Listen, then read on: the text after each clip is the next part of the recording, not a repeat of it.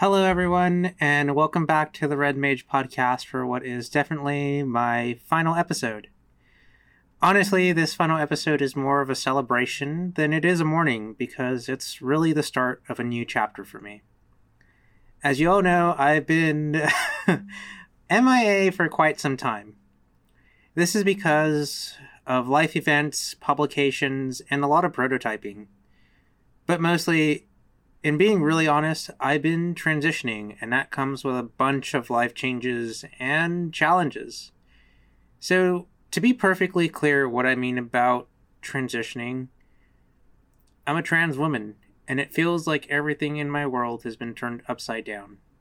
All the fears and worries I struggled with in the beginning and, just had concerns about, but it's also brought the greatest sense of peace, community, and purpose.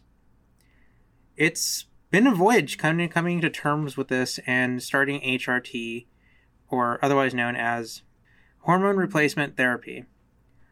I've been putting everything that I've worked on into perspective during this time too. That includes this podcast, The Red Mage.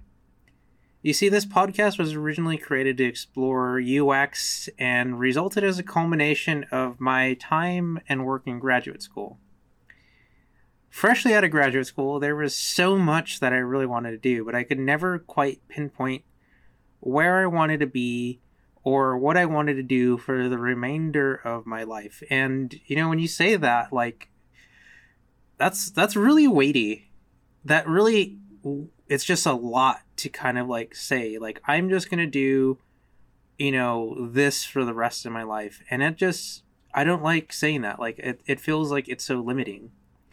So before recording this, I actually went back and I listened to a couple of the previous episodes. When I listened to myself speak, it's like it wasn't my voice at all. It's like my voice wasn't really there. It was really much more of this sorting through an arrangement of maths, trying to figure out which one would be socially acceptable, while all the meanwhile denying my truth. In coming out to my friends and community, I needed to take a step away from my job, my podcast, and just a lot of things that were just kind of going on. I needed time to recuperate. And I couldn't do that with this podcast and everything and all these expectations weighing on me. I wasn't really where I needed to be, and I was just kind of wandering while trying to fit in these pieces together of all the things I wanted to do, all the things I wanted to embody, and the person that I really wanted to become.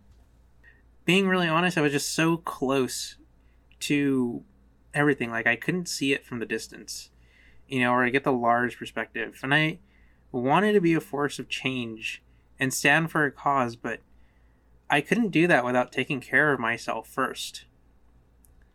So I want to touch upon the conclusion of my latest research of the previous episodes dealing with mental health. You see, all that research that I shared in previous episodes culminated in exploring the potential of virtual communities to act as support groups for individuals dealing with anxiety, depression, and burnout.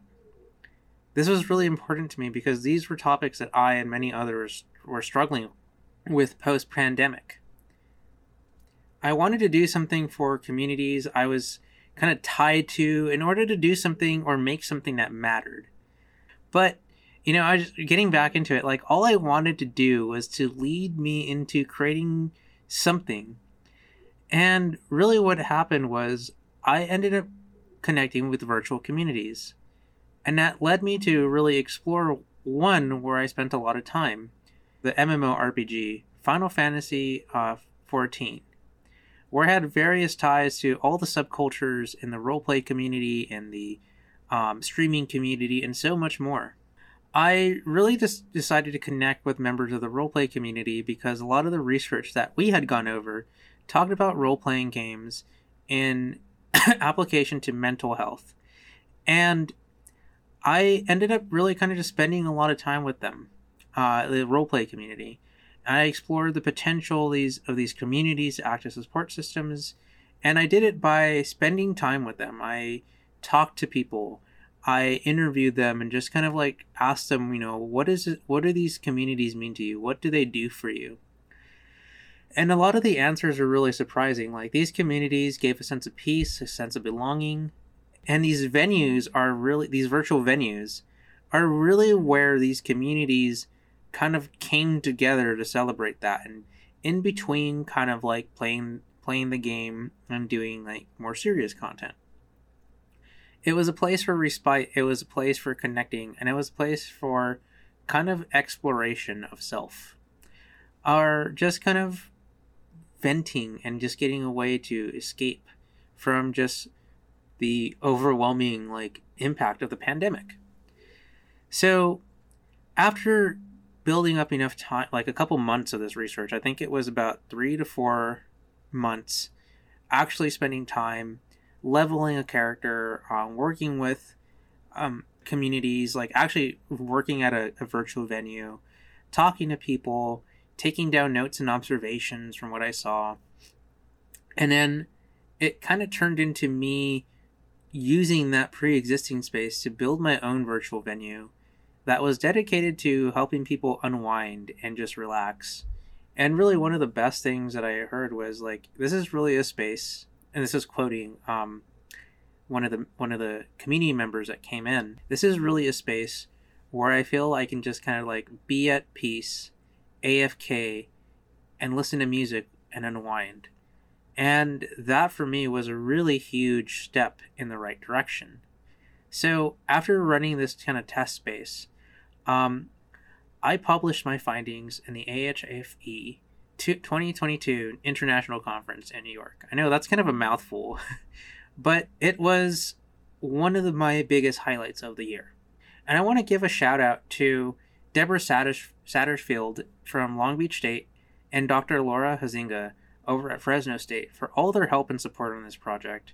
I was able to get some guidance from Deb in how to interact with these spaces. And then Laura Huizinga is an amazing, amazing professor. She had the kindness to give me an interview as to the work that she was doing in virtual spaces about the UI and user interface and what really made a good virtual experience, as well as what kind of defined identities and certain things in these spaces. And I was like kind of looking around for that. And it really coalesced and brought this project together to bring out some major highlights. But back to what I've been doing. You see, the tricky part came after that. It's what I wanted to do, after. I still wanted to make something that matters and make a difference in people's lives. I left a job that was kind of well paying, but overworked me and really undervalued any of the research that I was doing. And by overwork, I mean 15-hour shifts as a UX researcher, designer, and just all these other different roles. And I can't. So, as they offered me an opportunity to ship out of country, I really didn't feel safe going through with that. Seeing that if I came out as bi and then later trans, I would most likely get arrested. So I was just like, F this. It's not for me. I don't even think I'd be able to start HRT if I ended up going to that country because it's so conservative. But anyways, I ended up just saying no. I peaced out, and I really didn't want to get persecuted for just if I fell in love with someone and held their hand in a public space. Like, that's crazy. So I left. I kept job searching, and after a handful of rejections, I really kind of realized I couldn't find purpose working on apps. It felt soulless, to be really honest. And I decided to take my skills and everything that I'm able to do and start up my own game company, Asuna LLC. I ended up making some virtual prototypes to help with meditation and, some really low fidelity stuff just to get a lot of user feedback.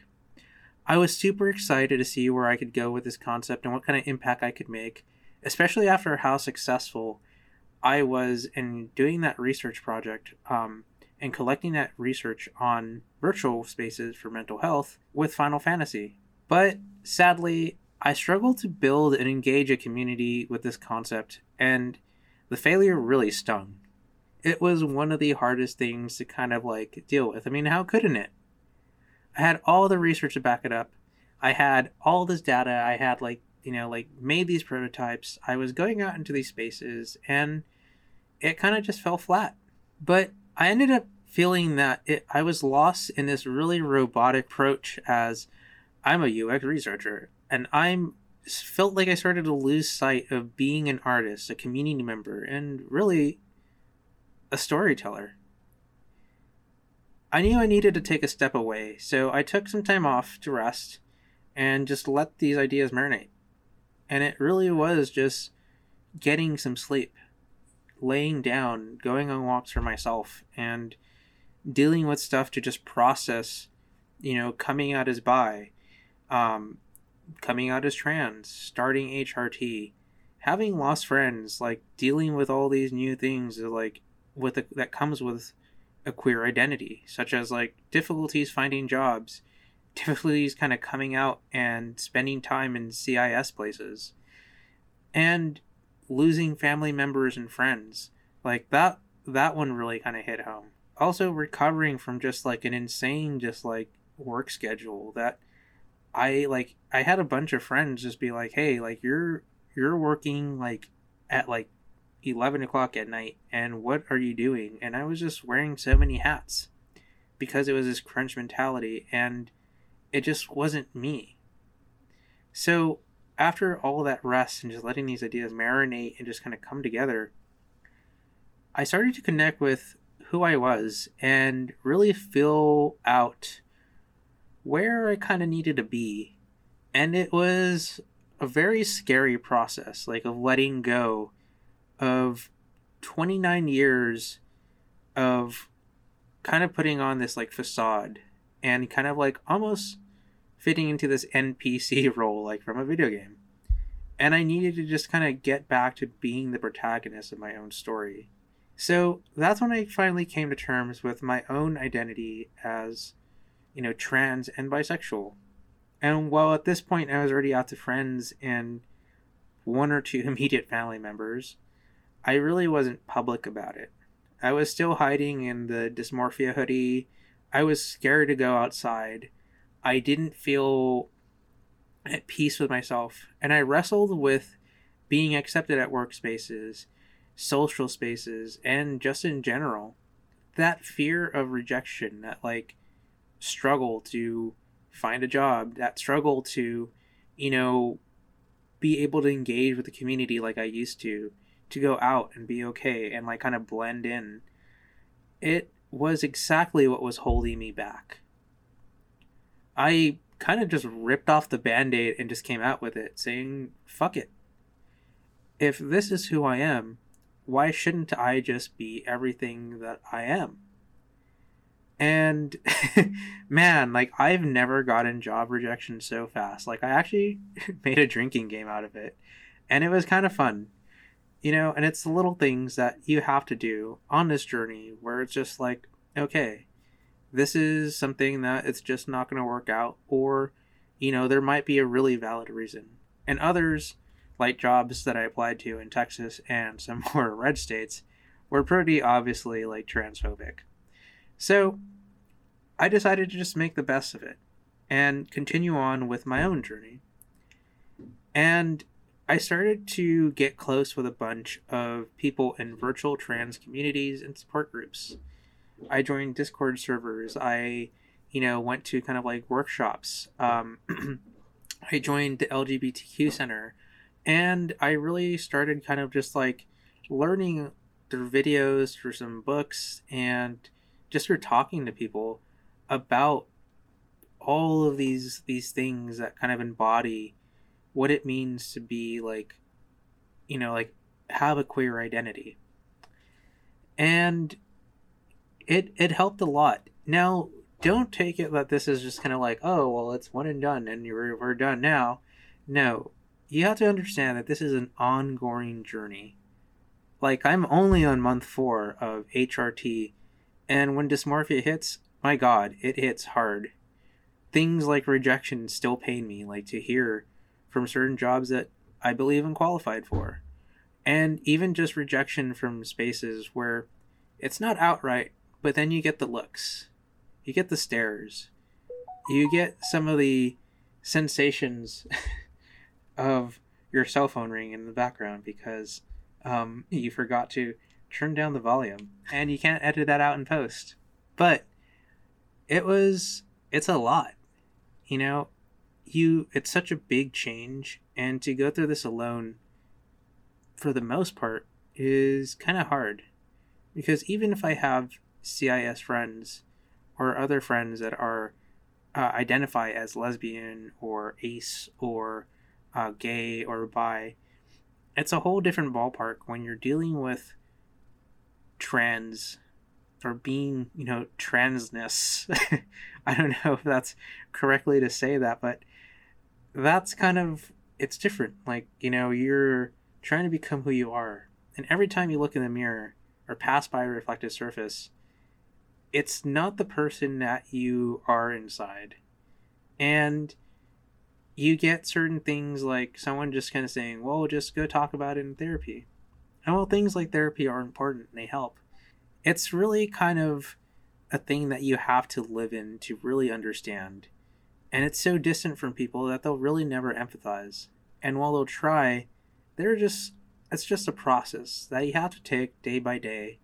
And it really is trusting in the process and living your truth. And for allies listening to this doesn't make me brave or honorable or even fucking cool. Like, it makes me human.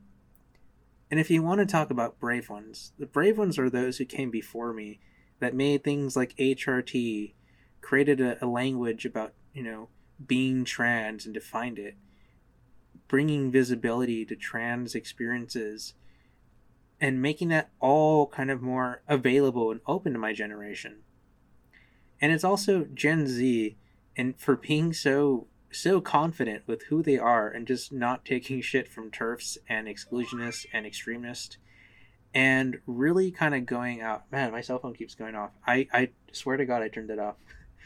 But in kind of just like Gen Z just taking so much power back and, pushing for these spaces to transform and change. Those who came before us and Gen Z and all of others in my generation that are making such big like splashes in a time where we're getting shot, where we can't hold hands, where we can't do any of this just normally, and are so dehumanized, they're the brave ones. But before I kind of dive into these issues, I want to get back to my story and not derail. So from there, I really started coming out in the most radical way possible and pretty much saying, fuck it. I put down books on game design and I started kind of focusing on living my truth, dressing up feminine, learning some really bad foundational makeup, struggling, trying to make an effort at voice training, and then just being like, this is hard, and considering just doing ASL for the rest of my life. But even in that, it was just such growth and being able to connect with people and really kind of like doing what UX does best, being human. And I was able to pull from that all this great stuff in living my truth and educating myself on things that I had rejected about myself for about 30 years. So I started doing things that I was really scared to do too. This includes streaming on Twitch. While it did help out, that I knew a couple streamers and I did some graphics for them and I did some UX consulting, I was focused on experimenting on the platforms and playing the games that I wanted to do with the persona that I kind of created. I was actually able to hit affiliate pretty fast. I think I hit it within a month. And I honestly owe that to all the amazing people I met while playing games like Dead by Daylight, Overwatch 2, Final Fantasy XIV, and so much more. As I continued kind of playing this and was just kind of like trying out this persona of like a dumb but fun and like quirky individual, I started to feel that was kind of empty for myself. And I love entertainers, just different VTubers or personalities, because they are entertainers and personalities that provide a service for us. And I enjoy participating with, as like they're one of their like audience members. I enjoy sharing their content. But for me, doing it myself felt really empty. I felt like another kind of person in a sea of personalities that was kind of blending in, and I felt myself doing that exact same thing where I was just kind of like masking certain things that I wanted to do, and I was scared.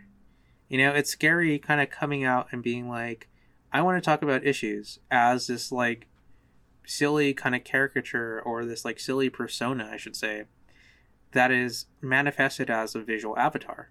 I kind of struggled with it, but then it was one day that I decided to basically allow myself to try this out. And I kind of did this too because I got really tired of playing mainstream games like Dead by Daylight. I really wanted to play games I loved, and a lot of these games were indie.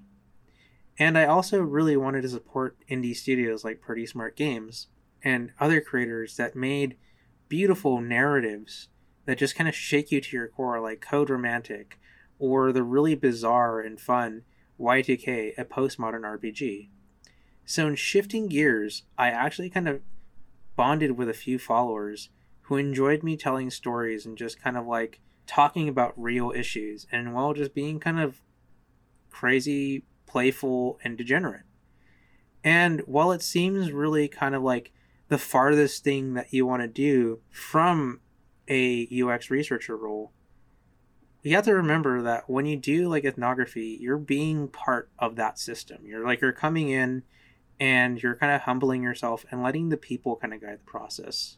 And on a platform like Twitch, those are all like characteristics that you kind of resonate with because it's kind of human. It's who we are. And if you have a stick up your ass and are just like, well, that's just not professional and this and that, go try to have like a completely stiff and just rigid persona, and you're just not going to reach anyone. You're not going to connect with someone. I had to break away from this emotionless side of myself that I kept using to distance myself for user testing and collecting information. And I had to be human. I had to be there and present with people. I had to joke. I had to tell stories. I had to invite them to tell stories back and engage with me and ask me questions. And slowly, as I continued on, I realized at my core, I'm a storyteller. In fact, I had a random epiphany one day after streaming, I believe it was Y2K Postmodern RPG, and we had talked about this like really bizarre aspect of the game, where it kind of goes into this like acid trip, and you break into not being able to tell what kind of timeline or phase you're in, right? I was really enamored with this because it was just so different and it was just so weird. And I was like, wow, with these like really low graphics and just like really crazy like effects, like it kind of worked. And it was a really fun way to tell a story. For some reason that just kind of triggered me, having this like memory of grad school. It kind of happened where it was this time in grad school where I'm pretty sure I had like 3 mental breakdowns. I broke into tears twice and drowned my sorrows, myself and my sorrows in tteokbokki and beer. I was venting to this visiting professor about all these characters and dialogues I had in my head, but I struggled to kind of like move forward with anything because I couldn't balance out like the short amount of time, executing quality and figuring out a format that was proper to breathe life into these characters and this narrative, while also hitting my initial purpose or proposition of creating an educational game, which I couldn't go back and change because we're so late into everything. He was really awesome and super considerate. His name was Jonathan. He sat there like listening to me like ranting like a fucking maniac. And where I'm sure anyone else would have been like, we need to have you committed and like just evaluated and sedated and locked away for eternity. He simply looked at me and just kind of like calmly said, I think you're struggling with making this game, not because you're incapable of doing it, but because you're a writer at your core. And I'm not going to lie, like I kind of, part of it because it was like a compliment, but the other part I was just like, I kind of dismissed it at the time because I was in an accelerated program, the first like cohort in there, and we were basically guinea pigs for these UX processes. And I was doing my grad program, I was doing 3 competitions, and I was doing like a research paper, like all in addition to that. And yeah, I'm kind of crazy, but when I am in a program like that, that's a sandbox, I need to make the most of it, right? I'm not going to be able to kind of break as many things as I can in the real world where I can in like this sandbox, which is school. So all of this is like kind of hitting me, and I'm just like, it was great to hear I'm a writer, but at the time it was just like, this isn't helping me. Like, I don't get it. But I couldn't make sense at the time because I was so in my head and just blinded by all these like what now I would kind of deem as superficial elements of time and things, instead of just fucking making something. Now it kind of makes sense. You see, because it's UX isn't just a process for researching and experimenting and building. It's about exploration, it's about empathy, and it's about co-creation. And it doesn't have to be just limited to an app or a finance or a website or just a traditional video game. Really, UX is just another tool in your belt to do anything that you want. And in regards to myself, I am this experimental interactive storyteller where I use different platforms, medias, and tools to engage and dissect and transform through the power of storytelling. And you can tell stories with literally anything. A fucking app, a video, a streaming platform, music videos, architecture, books, toys, AR experiences. Okay, look, the list goes on. In coming to terms with my being trans and a storyteller, what can I possibly do to make the world a better place? How can I hit that mission that I've kind of gone out to do? And how does any of that kind of tie into what I'm doing here at the Red Mage, or was doing here at the Red Mage? And, you know, how do you wrangle all this madness? Actually, that's like a really reasonable question, to be pretty frank with you guys. And I recognize, like, on the outside, I sound like a complete entity of chaos. I sound like a fucking train wreck. I sound like the equivalent of someone putting a fire out with a fucking like avocado. It's just, it doesn't make sense. But yeah, I am.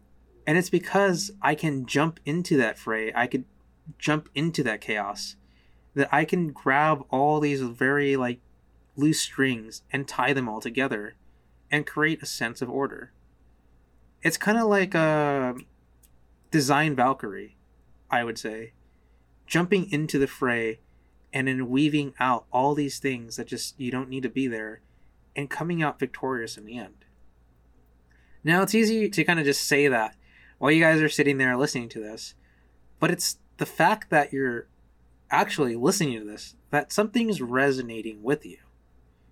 Because there's no protagonist worth their grain of salt that just waltz in through life and has an immediate success. That's really not how the hero's journey works. And if you're scared of that mess, then politely just move aside. I don't cater to you, and I don't have time to hold your hand through that. We're here to jump into the fray. You see, the Red Mage is a podcast really intended to involve with me over time as I explore myself and navigate through this large mess of like social problems and challenges that like plague society, while trying to like kind of also see how I fit into this much larger picture. During my time here, I've conducted research on wicked problems, conducted ethnographic interviews, shared findings, created prototypes, set up wireframes, research boards, and, the whole schlick. And I put that out into the world. This was a process of discovery on 2 fronts as well. The first being, how do you address these wicked problems as a UX designer? And second, how do you grow as a person? I want to take a step away from calling myself a UX designer because there's such a stigma of working on just an app or building just this 2-dimensional fucking website And honestly, I hate it and I don't care. I think it's just overdone and it's so limiting. And we put all of our effort into defining UX as just apps and websites. And it's really an umbrella term that encompasses so much. We ignore that because it's safe. Understand that UX is being able to empathize and take that empathy and transform the information that you get and turn it into something powerful that can help maybe a business grow, yeah, but also revamp systems. Like what happens with introducing things like DEI, reshaping the way that we can meet UN goals with unconventional means, transforming downtrodden neighborhoods that are plagued by gentrification into inclusive spaces that promote, well-being and prosperity and, just emotional like growth and so much more.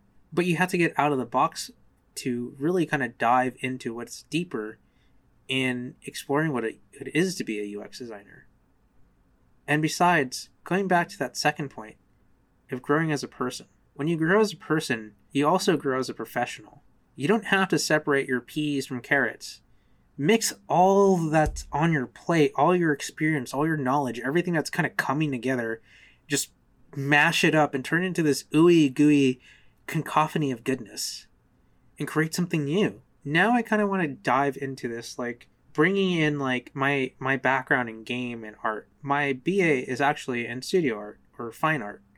And then my master's is in human experience design interactions, where I specialized leveraging games as a critical technology. Before we get into anything like crazy, like all these like complex games, like just enough, like going back into just games and art.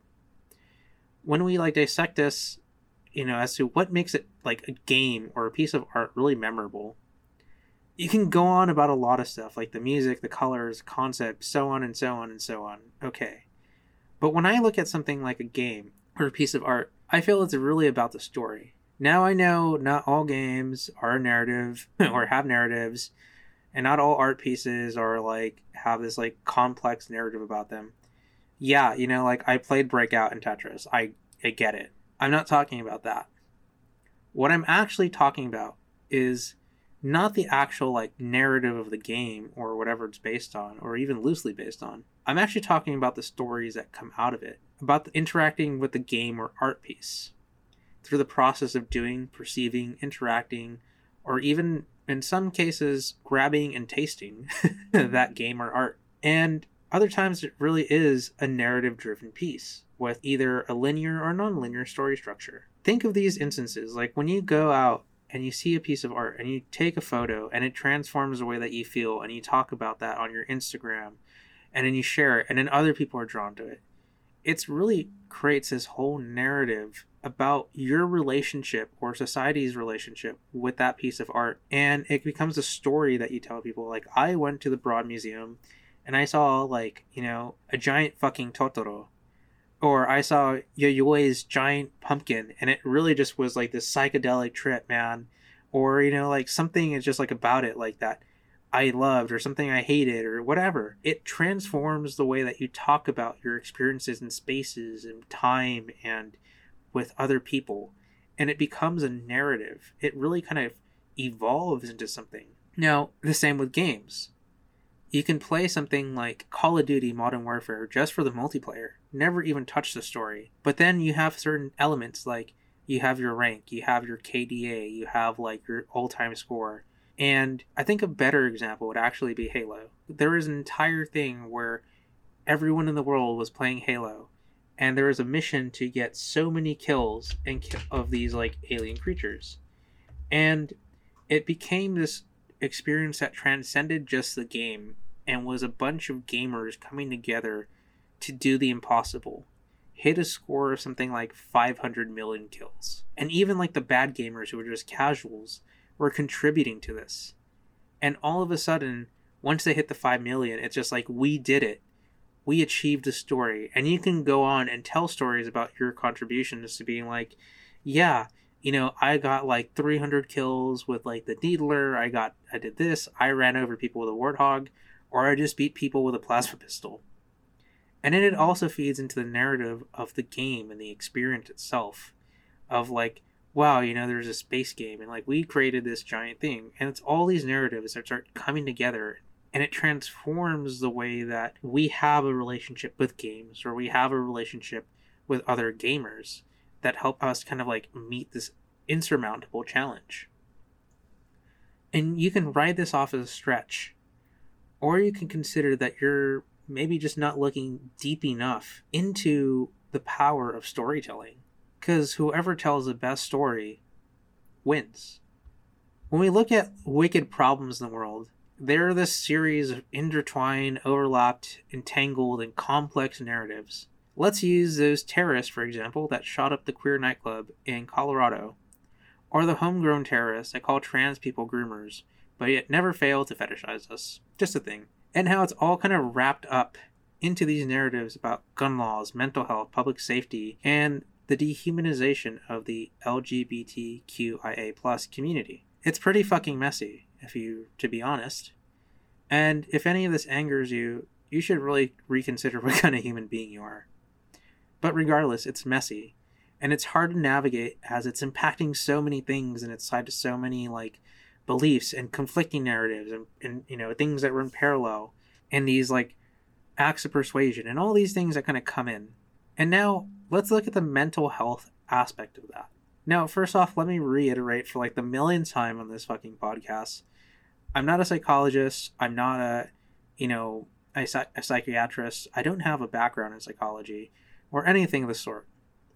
I'm addressing this issue as a designer and a UX researcher looking at a problem that is literally killing members of my community. And I'm doing so because it feels like there's not enough being done to ensure the safety and curate a narrative that really humanizes us. Now, at a glance, traditional approaches to address social issues would likely write off stories and games as being irrelevant to mental health and well-being communities. And, we haven't really tried it, and we really haven't applied critical gaming to that. So it's easy to write off because it's not the traditional, conventional tool.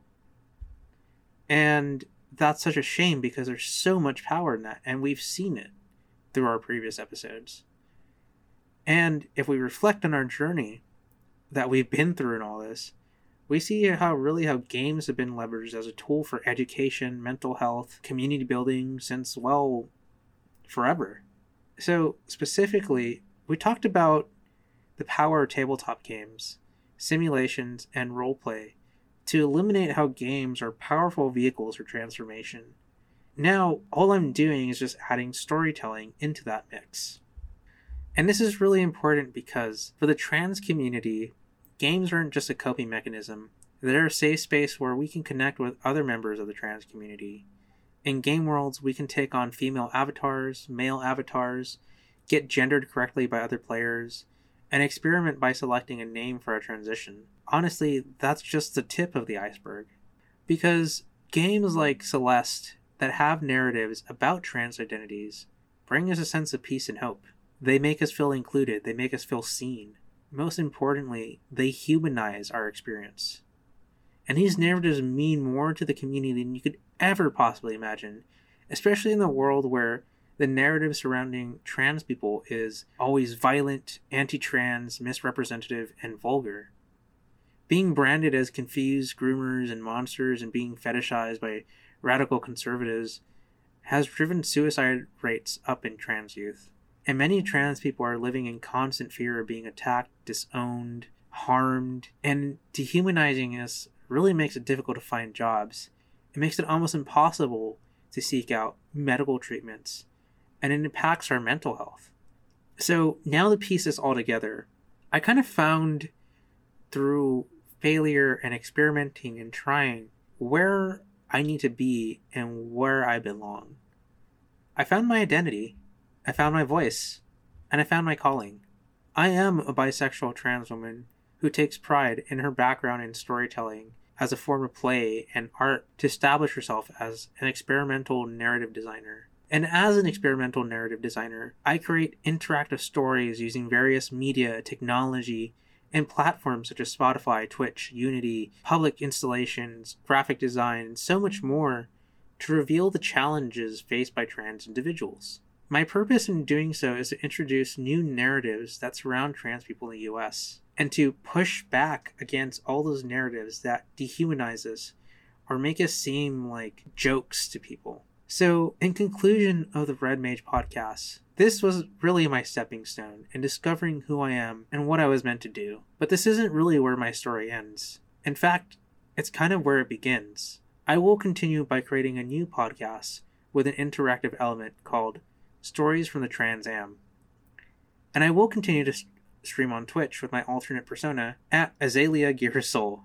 So I really do hope that you consider checking it out, dropping by for my streams, and giving it a shot, because we are human and we deserve our voice to be heard and to feel human and normalized. As I'm finishing up and closing out, I want to say that I am the sassy, playful, smartass degenerate with a deep voice, and I'm just tired of hiding it. So this is Azalea Iyana Hodek, the true face and voice of the Red Mage, bidding you good luck on your adventures, travelers. And remember, never let anyone dim your light.